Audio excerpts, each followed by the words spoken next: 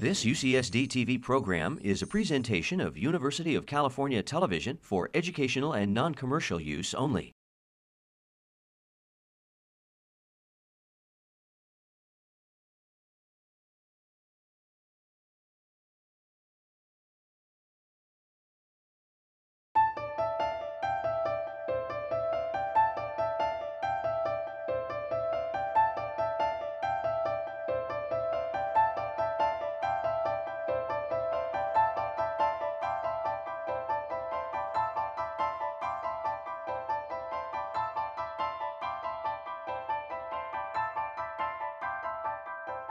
I've been instructed to give a non-technical talk, and in this talk I'm going to be explaining behaviors that obey the golden rule, not the golden rule itself. And in doing so, I'll be making some points extremely briefly, which I wrote out in this book, this little book a few years ago, The Neuroscience of Fair Play. Here's the problem.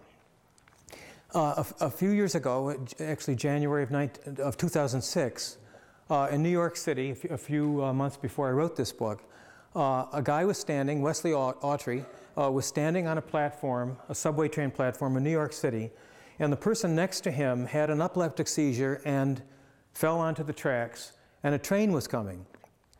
Wesley Autry jumped down onto the tracks and pressed both of them onto the tracks such that the train could pass over, and in fact it was so close that lubrication oil was then having to be wiped off from the engine, was having to be wiped off of Autry's head. Now why did he do that?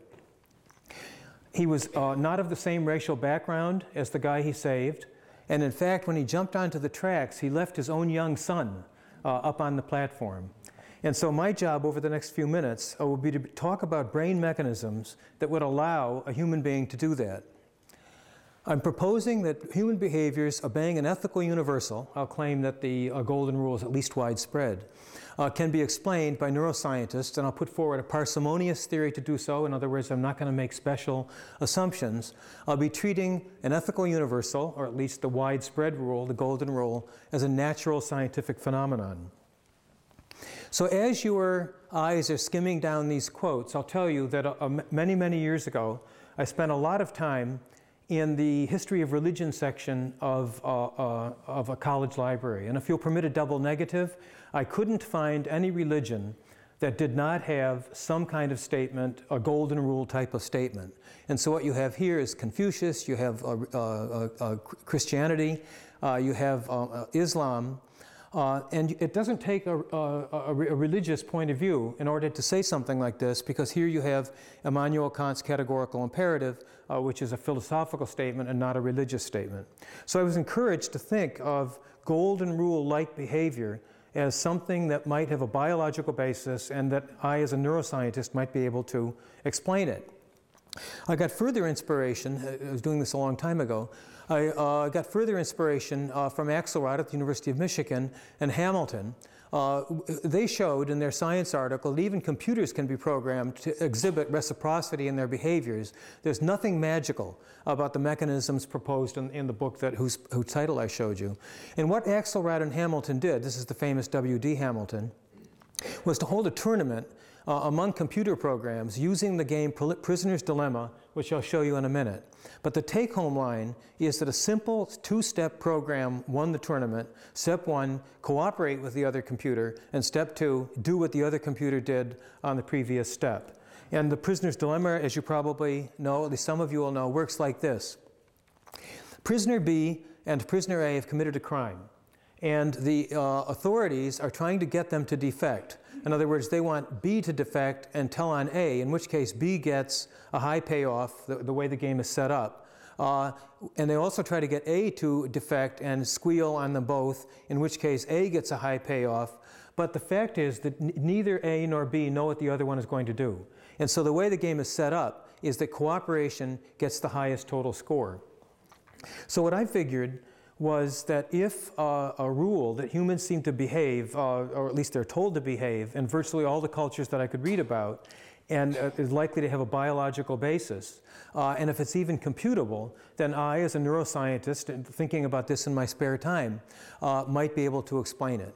So the main purpose of today's talk is to put forward this parsimonious scientific theory, which I'll explain in the simplest possible way, and how we manage to behave according to the golden rule. What I won't be able to do today is honestly to envision the balance between CNS mechanisms for altruism and those for aggression. That's in the book, and we'll talk about that in more technical terms tomorrow.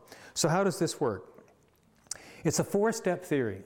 Step one is represent one's impending actions to oneself. And it turns out that this step one is grounded in classical neurophysiology, and I'll give you a pictorial example. Suppose you're looking at a scene and you move your eyeball to the right. The main question is, when you move your eyeball to the right, does the world appear to move to the left? And the answer is obviously no, and the question is why? The reason is that as you move your eyeball to the right, the oculomotor system sends a command signal to the visual system, and this command signal is called corollary discharge. If the main discharge moves the eyeball, the corollary discharge is the one informing the sensory system involved that something's going to happen. Thus, we expect the world to move in a certain way when we make a carefully calculated eye movement, which is registered in corollary discharge, and it accounts for the stability of the visual world. That's Ray Offerent's theory, and that's at least 50 years old. To the earliest demonstrations of corollary discharge, which I just talked about, those involving the oculomotor system, have been added many studies involving other types of movements. If you'll permit me a motor physiologist's view of the embodied mind, quotes the embodied mind, you'd say that, quotes, we are the individuals whose movements we can predict.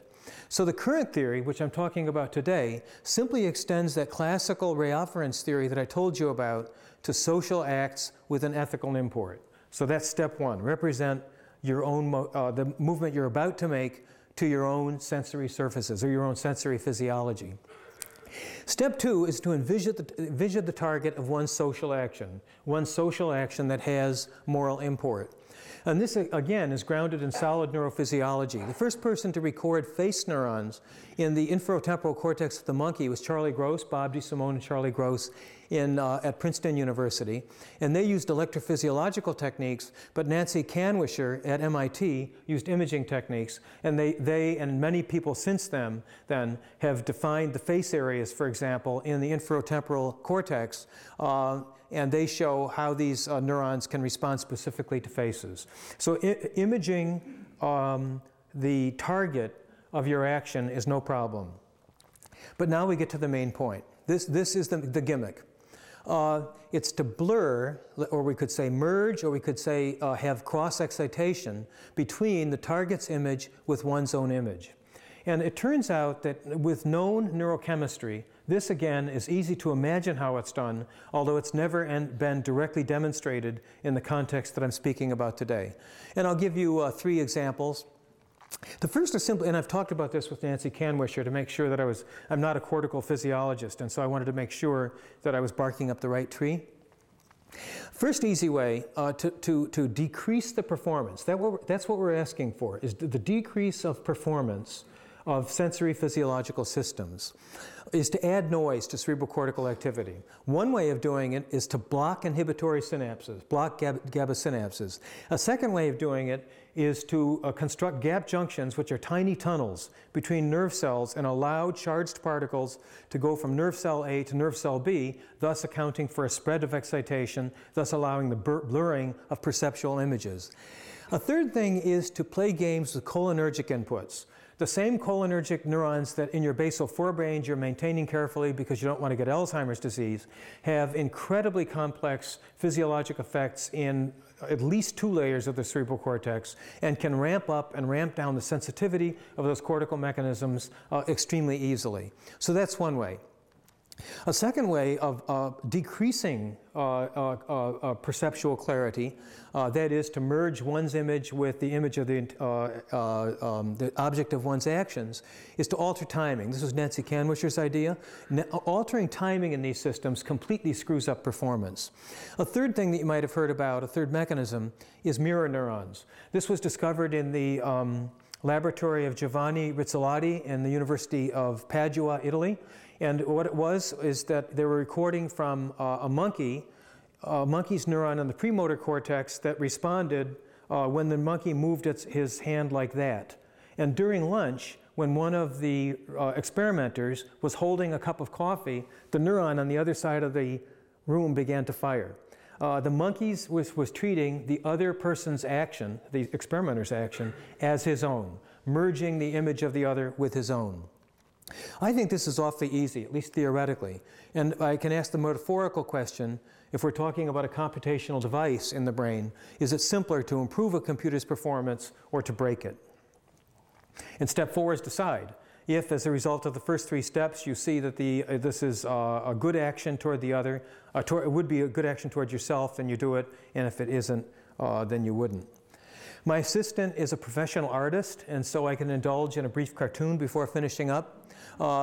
This little guy with the gun has already represented the impending action to himself, namely shooting this big fellow. Notice their hair and notice their shirts.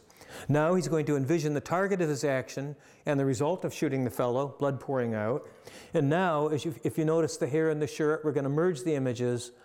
And at step 4, the decision, we're going to do what no American male does between west of the Appalachians or east of the Rockies,